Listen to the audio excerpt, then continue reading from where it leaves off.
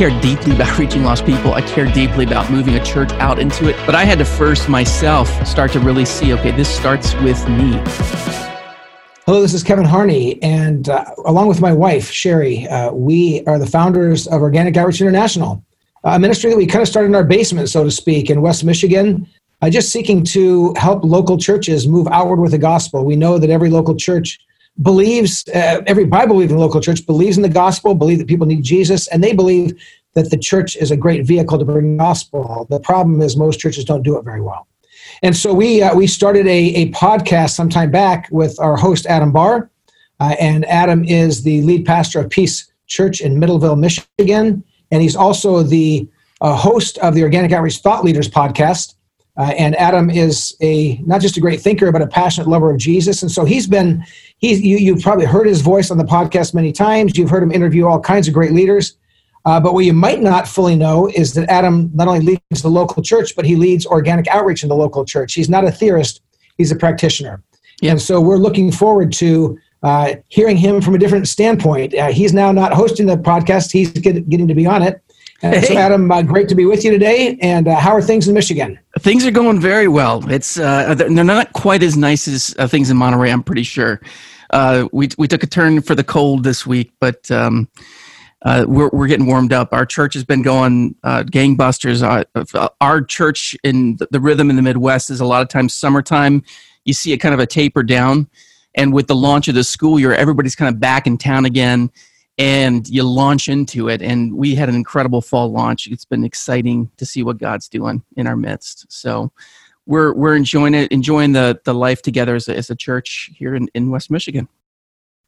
Well, Adam, I know you love being a pastor. You and your wife Jen and your family are all about the local church. And so as we talk today, we're talking kind of pastor to pastor.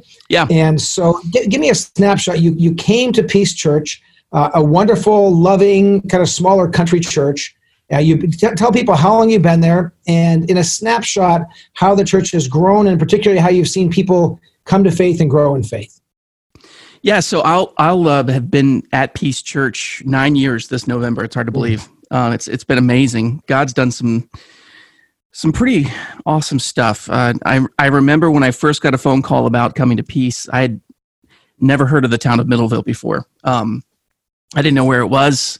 I can remember I had one time, my wife and I figured out later on, we had driven about 6 months before I ever was called about thinking about coming out here. My wife and I had been invited to a wedding, and the wedding reception was in Middleville, which we figured out after we actually took the call to come here. And I'll never forget, the wedding was at Corinth, which from Jen and I, that was already sort of a country church. And we had the wedding, and then we start driving, and we keep driving, and we think, where in the world are we going? And we get to this place, and it's called the Middle Villa Inn. And we walk in for this wedding reception, and as we walk in, we hear the sound of bowling pins being knocked down. So the place where the wedding reception was a combination wedding reception hall and bowling alley and bar.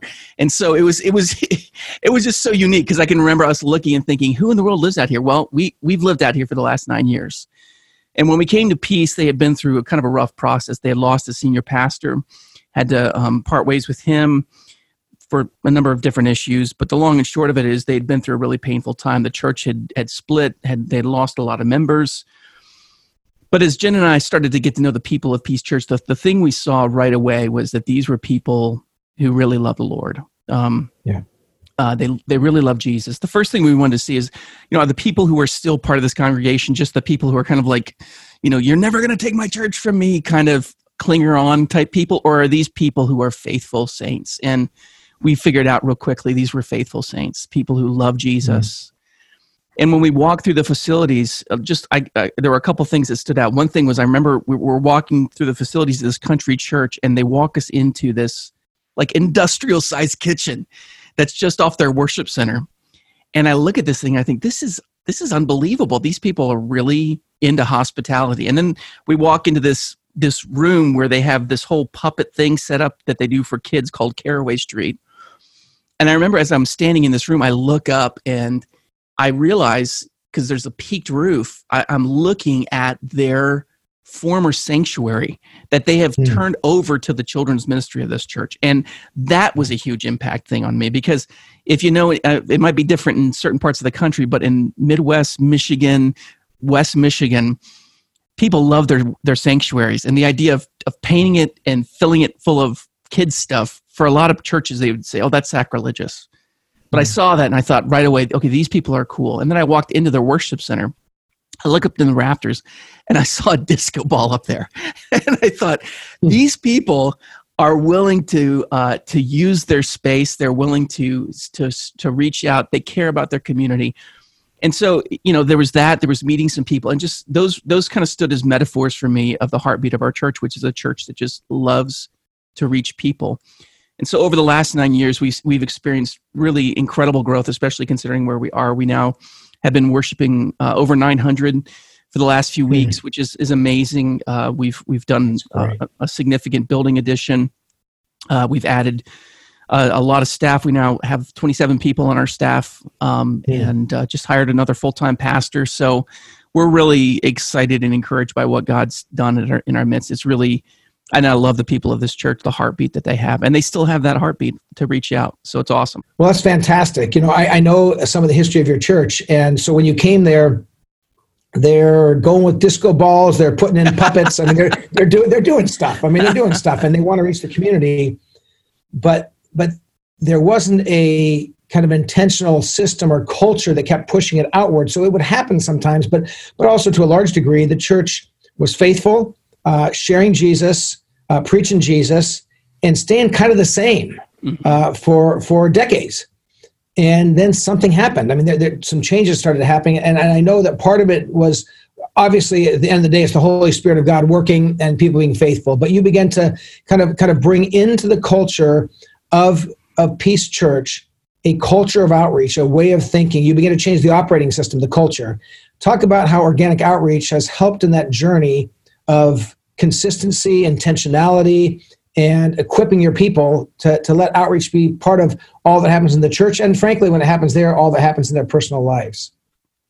Sure. In some ways, I kind of came with organic outreach in my DNA, having been mentored by you for a lot of years. And but I also think in a really significant way, if organic outreach is going to come into any community, it needs to come into the heart of a lead pastor. It can happen, but unless a pastor really in his bones has a commitment to this, it's really, I just want to warn people, you're not going to just do this by giving half your heart to it. You got to be all in. One of the things that you've said a lot of times, Kevin, is you can't lead what you don't live. And so for me, what I loved about organic outreach when I first came across the material was just the basic emphasis on what's going on in your own heart. When you read Organic Outreach for Ordinary People, that whole section on preparing the soil. These are truths that I think other people have said, but putting them together the way that you have, it is challenging to me. I'm not one of those guys who has a natural gift of evangelism, interpersonal evangelism, I don't think. I care deeply about reaching lost people. I care deeply about moving a church out into it. But I had to first myself start to really see, okay, this starts with me. This starts with me praying a certain way. Starts with me being much more intentional about the way I move out. Because as you get into the system, you see these different levels of outreach that you have to move through, or these levels of influence that it goes through. And so I'd say just the very first thing is, before you try to start a program in your church, you got to start with a personal embrace of what it means to do organic outreach. And I think that was a big thing for me. When it comes to how we started moving this into our congregation, I would say it's been a consistent, constant charge over the last 6 years for us as a church. It started with me coming out to my own to an experience of an organic outreach conference. And that was an incredible time. I brought then a team out for the very first, I think it was the very first intensive you guys ever did. Yeah. And that first team was made up of a couple who were volunteering their time and gave of their time. And we ran with that program for, I would say, for about a year or two. And they really, they gave as much as they could to it. Mm-hmm. For us as a church, I think a huge turning point was when we really were able to we had some key people, some key staff in place. And when we pulled back together again, and the truth is, I had to give leadership to launching that thing, to get it off the ground in our context. I know that for a lot of people, organic outreach isn't something that you want the lead pastor to be the outreach influence team leader, but that's what we did in our context. I'm happy to say we're bringing on somebody who we're hoping to move into that position within the next few months. So for us as a church, it was about looking and saying, this doesn't just happen. There's so many things in the church that if they don't happen, everybody's going to look and they're going to see. If I don't prepare my sermon a few weeks in a row, it's not going to take very long for people to know that. If the worship leader isn't doing his job, it's not going to take very long. If there's no nursery, people are going to figure those things out very quickly. But if outreach isn't happening other than just a few distinct events, churches can go years without that. And so for us, it's been about pushing it down level to level. So from the heart of God to the outreach influence team leader to our outreach influence team, those are our key program leaders. And I would say we're at a point where that language, the language of organic outreach, has been woven through that culture.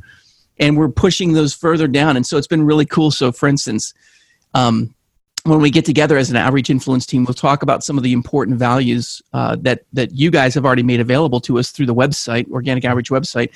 But I have, for instance, my production director is meeting with his worship guys who run sound and who run video, and he sits down with them and he explains an organic outreach concept with them, which is the next level down. So we're seeing those things take place. There's never a point, I believe, when you arrive with the organic outreach system. I think it's got to be a constant pushing this thing down the road, constantly doing it.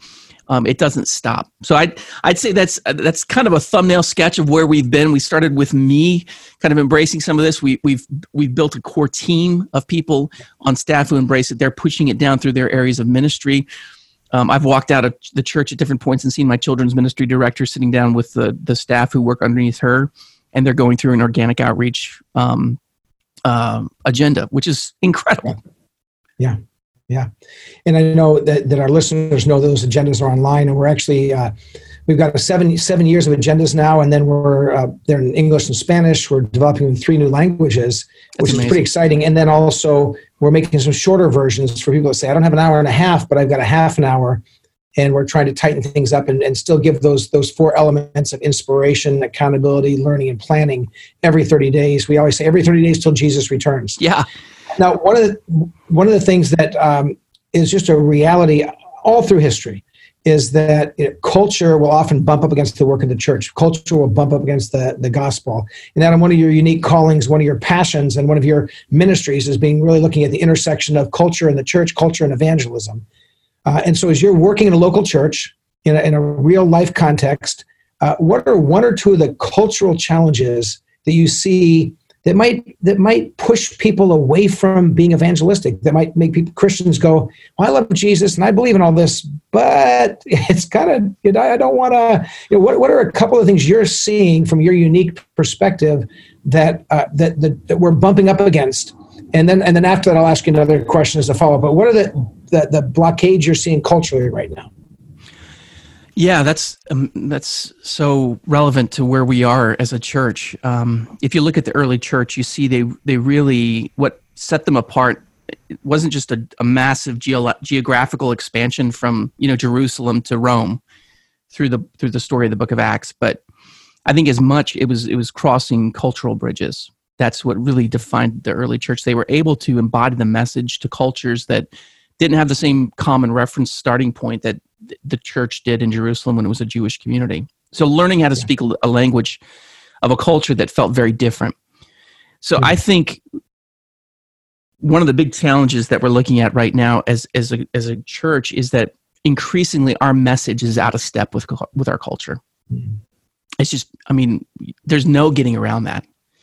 Our message about the nature of truth, about the nature of faith and salvation, our message about the nature of human relationships and human sexuality. In so many ways, we are in a very, we're out of step with culture, and we have to understand that and know that, because if we try to pretend it's not there, we're gonna miss it. And I think so that I think one of the central challenges that raises up, I think, for every Christian, It's how do we push back against this culture that says if we disagree with each other, then we can't be friends? How do we push back? I think we as the church are going to have to be one of the communities that says, "Hey, look, it's okay to not agree on everything. You can still have a relationship. You can still have friendship. You can still care with each other. You can still love each other." Yeah. And I look and we're not saying truth doesn't matter. We're not saying that facts don't matter, but we are so polarized as a culture. I mean, and it's not just one group. It's not just like Republicans, Democrats, liberals, conservatives. You look at the intersection of like someone sends out the wrong tweet or one of these sorts of events, and people's entire career, people's entire careers are being destroyed. So I think one of the most incredible things that we can do as Christians is help remind our culture how to be grown-ups again. And part of that just means we can be friends even if we don't always agree. I think we need to model that really well, because let's face it, the church can sometimes be just as immature. Yeah. Like you're Calvinist, I'm Arminian, you're Wesleyan, I'm Reformed, you're this, we have to get over that mentality. Not to say our convictions don't matter, but the convictions, especially at a certain level, we can't let convictions stand in the way of relationships. So Adam, you talk about us being out of step and out of sync, but obviously the answer is not for the church to get in sync with the world. Right. We're to extend the grace you talked about, to hold to the truth, extend grace. But how do we walk with and love people and still tell them that at the end of the day, we believe that the way they're seeing the world and where they're heading is wrong. It's not just, oh, that's a different perspective. How do you, in your own church ministry, help your people walk with folks that they might disagree with, but they want for these people to know Jesus? How do you press into that relationship and not affirm what they're doing, but still love them? I'll put it this way: how do you have compassion without compromise? Which is actually part of the title of one of your books. How do we extend compassion but not compromise? In 2 minutes. Don't give me, because you could give me 2 hours. Give me just a snapshot. I did write a book about it. I think the church needs to be really good at doing this in two different ways, at two different levels. I think, first of all, the church needs to stop apologizing for preaching the truth. I think here's the truth. If you're in an evangelical church today, people in the world most likely have some sense of what we believe about some of the most important topics of the day. Yeah. And so I've seen churches say, "Oh, we don't talk about that from the pulpit. We cover those things over in this corner over here, or we never want to talk about that controversial issue on a Sunday morning because we handle that over here. We just want relationships." I'll be honest with you. I recently saw a video produced by a group called Refinery 29. They're a group that is definitely not Christian, and they're looking in. They were doing kind of an expose and saying, "Look, these evangelical churches that say they love people, they actually they still believe homosexuality is sinful," for instance. As if they were essentially saying, "You guys, you lack integrity." So I personally believe that we have to get better at really being honest and saying, this is what we believe, and also this is why we believe it. And we're not picking on one group, for instance. I mean, if you want to talk about human sexuality. So I think that's the first thing. We have to be ready, and from the pulpit, from the whatever you preach behind, we got to speak the truth publicly. But then we also have to, I think, up the challenge to our congregation to be hospitable.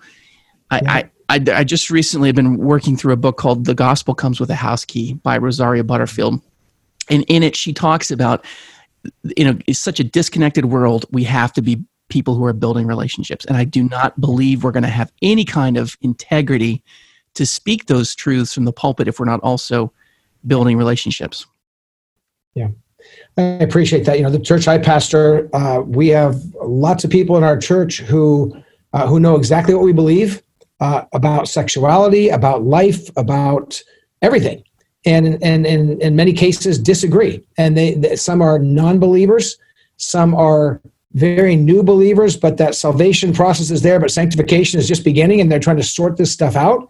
And I love that we can be firm without apology, but also gracious and kind, and hospitality is essential. And so greatly appreciate that. Just a couple more questions here for you, just in your kind of practice of organic outreach at Peace Church. How did you get your board, your session consistory leadership team? Every church has different names, but that core leadership team, how did you get them to jump into this? Did you just say, hey, we're doing it? They all went, yay, and off you went? Or was there some effort in trying to help them see that this vision of Jesus has got to become our vision in a very practical way? How did you get them to move forward with you?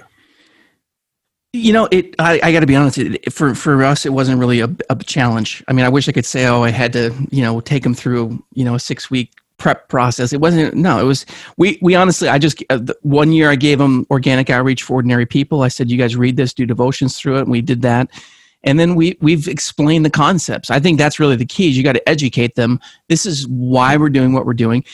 Again, one of the beautiful things about our church is that there's been an outreach heartbeat in our congregation. I think for a long time, what there needed to be was an intentional operating system that they could use. And so I haven't seen it. For us, it wasn't a huge hurdle. It was simply just. And now the issue is, how do you keep them? How do you keep them rolling with it? How do you keep them month by month doing it without them feeling like it's just another addition to the meeting? Yep. Good. Well, and I love the fact that you say, we didn't really do anything, but you did give them a book to read. You did say we're going to begin moving forward. And I think that ultimately you're saying these are concepts. Let's look at these. There's Bible passages by all these concepts. Do we agree these are biblical? And if your board says, yes, we do, then it's a good opportunity to say, well, then let's go for it. Let's do it. And I love the fact that for the most part, your board is ready to jump in, because what that means is they believe the Bible, they love Jesus, and they have a heart for the gospel. And can I tell you, I think most churches, small and large, most churches, the people that are called to roles of leadership, if they're there for the right reasons, they do get this. Amen. And if you'll just lead well, they're ready to follow. And I love the last thing you said, but you have to keep leading well, because after a year, 2 years, 3 years, it starts to wear off. And if we're not relentlessly consistent, then the forces of hell and personal fears are going to get in the way. Yeah. And so how have you kept pressing this forward? I mean, again, we talk about every 30 days to reinfuse things. How have you built, and what are a couple of things at Peace Church that if our listeners came and just kind of wandered around your church for a couple of weeks and watched, they'd say, oh man, you're doing stuff to keep the fire ignited. You're actually doing things. What would they notice? What somebody would notice wandering around Peace Church? I think what they would notice is a genuine, relentless commitment to welcoming people into our midst. We have events. There's all kinds of cool stuff going on. We're doing this huge Halloween outreach, which I can't wait for. But there has been a relentless commitment to helping connect people to the life of Jesus. And it's really there everywhere, especially like we just had a meeting with new people who could gather together, have a lunch, sit down we had our pastoral staff up and chatting with them and stuff like that. That's just, that's a tiny small example, but it's putting we're doing systematically what we want to see people do individually, which is, again, hospitality. How do you reach out and welcome people in? And so there's this, I would say, across the board with our staff, there is this bias towards people who are disconnected becoming connected. And I think it's beautiful. Yeah. Yeah, I could talk about that a lot more, but it's really written into the programming that we do, that we're not just thinking about us. We're thinking about who's coming through our doors and how can we make what we're doing right now something that reaches other people. So let me ask you a question, and just not that you're not being forthright, but I'm going to ask you to be just totally honest here. If we were to watch a videotape of your last 10 board meetings, how many of those board meetings would we look and say there was something substantial happening in that meeting that was raising the vision, the value, equipping, training, something that would propel outreach forward? Out of your last 10 board meetings, we watched the video of it, we'd say something happened in there that pressed that church forward in outreach. So I have to be honest, because I was not here for, I think, at least 3 of the last 10 board meetings, because I was out for the summer. Yeah. So if I was to speak to the ones I've been a part of, I would say there was probably in at least 50% of the meetings we had something like that. Okay. I would say at least 50% of the meetings. Okay. We're probably not batting 1,000 right now, because sometimes so we'll talk about that offline. We'll talk about that later, Adam. I know I'm in trouble. I know. I would say at least half the meetings. I mean, we went through organic outreach again last year, and so we had multiple meetings. But I'll admit, I came back into my board leadership in August, so I've met August and September, and I think we haven't had a what's your outreach temperature question. So a robust, focused time. Yeah. Yeah. Focused time. So I will tell you, in our last 10 board meetings, we spent a half an hour on every board meeting on this.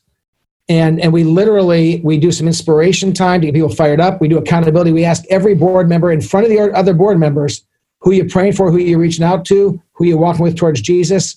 And then we have some learning experience, and we're actually having our board members teach each other now. We're actually raising up some of our board members to do the teaching. And then we talk about what's next. So like your Halloween event coming up. And it's a whole other topic about if you really want to celebrate Satan and all that. That's your business. But it's a joke, Adam. We'll need to edit that out. No, don't edit it out. Leave it in. I want everybody to know how mean you can be. But how do you rally those board members to say, be there, support it, pray for it, help us fund it? Yeah. And so I want to encourage all of our listeners. You're listening to two practitioners, two local church pastors. It's if we're not relentless, it does tend to fade out, even from the most of it. I mean, you're leading podcasts, you're training people, you're one of our cultural leaders in this. And if we don't just absolutely beat that drum, it starts to wane. And so, one last question, Adam. Right now, what's your outreach temperature from 1 to 10? What's your personal outreach temperature from 1 to 10? I would say I am a 6. I was probably a 5 last week, but this week I've been out of the gym, which is one of my key places. I was back in the gym again on Monday, and it was so good to get in there and look around. One of the young guys who I pass almost every time I go in said, "Hey, I haven't seen you for a while." And I said, "Yeah, I took the summer off," and I said, "I need to be back in the gym." And he said, "It's good to see you again, man." And so just that alone pushed me up, and it's making me more excited than I ever have been. So personally, that's where I am. Organizationally, I'd say we are going hardcore, and that's exciting. So I love it. And just that question about my temperature, the church's temperature, what's my board's temperature? Encourage our listeners just to continue to ask that question. It's a simple question, and sometimes the people say, "Well, we've been asking that question for 2 years. Are we going to keep doing that?" And I think that's kind of like going to the doctor, and the doctor taking your temperature and checking your heartbeat and checking your blood pressure. And you say, "Oh, hey, doctor, you did that last time and the time before. When are you going to stop checking my temperature and stop checking my blood pressure?" And the doctor's going to tell you, "When you die, man, this is what we do. It's that important." These are simple evaluations of how you're doing. And so yes. We just encourage our listeners to use the tools that are out there. Adam, you give a final word. What are you excited about with the upcoming podcast that you're doing as doing really you're interviewing world leaders, global leaders, national leaders, movement leaders. Walt and I are going to be interviewing local church practitioners. Why would you say to people it's important that they go back and listen to the podcast they might have missed about some of the leaders you've met with? Well, I would say, it's true. We're going to interview some thought leaders, some, major people, but one of the most, I think, awesome things that happens each time we have a conversation is just, my goal is to get to the very heart of why does this person do what they do? And we've had some incredible stories get shared. We had one couple just recently on share about their chaplains at Harvard University, and they just released a book about their experience of their son's a tragic accident that left him mentally incapacitated in many ways, and walking through that process together. So we're not just talking about people who give us theories, but people who share stories from their own lives that are just frankly amazing and inspiring. So every time I walk away, I just feel like I can't believe I got to sit down and talk with that person. And if you're someone who loves being inspired in that way and loves hearing from people who have, I think in many ways, it's not that they're going to say something you've never heard before, but they're going to say things in a way that I think crystallize key insights that will inspire you for ministry. And so I think that's really the function and the purpose of what we're doing with that podcast. Beautiful. I want to thank all of our listeners for listening in, and want to encourage you to not only go forward as we're going forward, to listen to every time Adam does a podcast. It's going to be provocative, great questions, life stories, practical tools, and really looking at that at broader leaders around the church. And you're going to be encouraged by that. And then also now we're adding in, this is really podcast number 1 of when Walt, who is now the president and CEO of all of Organic Outreach International, will be doing some of those. And I'll be doing a few of them with some leaders that I know. And we'll be talking about those kind of hands in the dirt, planters, leaders, pastors, church planters that are going to be out there doing great ministry. So continue to follow us, and you can go backwards and pick up a lot of the podcasts that you might not have heard. Every one of them is worth your time. Thanks for listening. God bless you, and have a great day.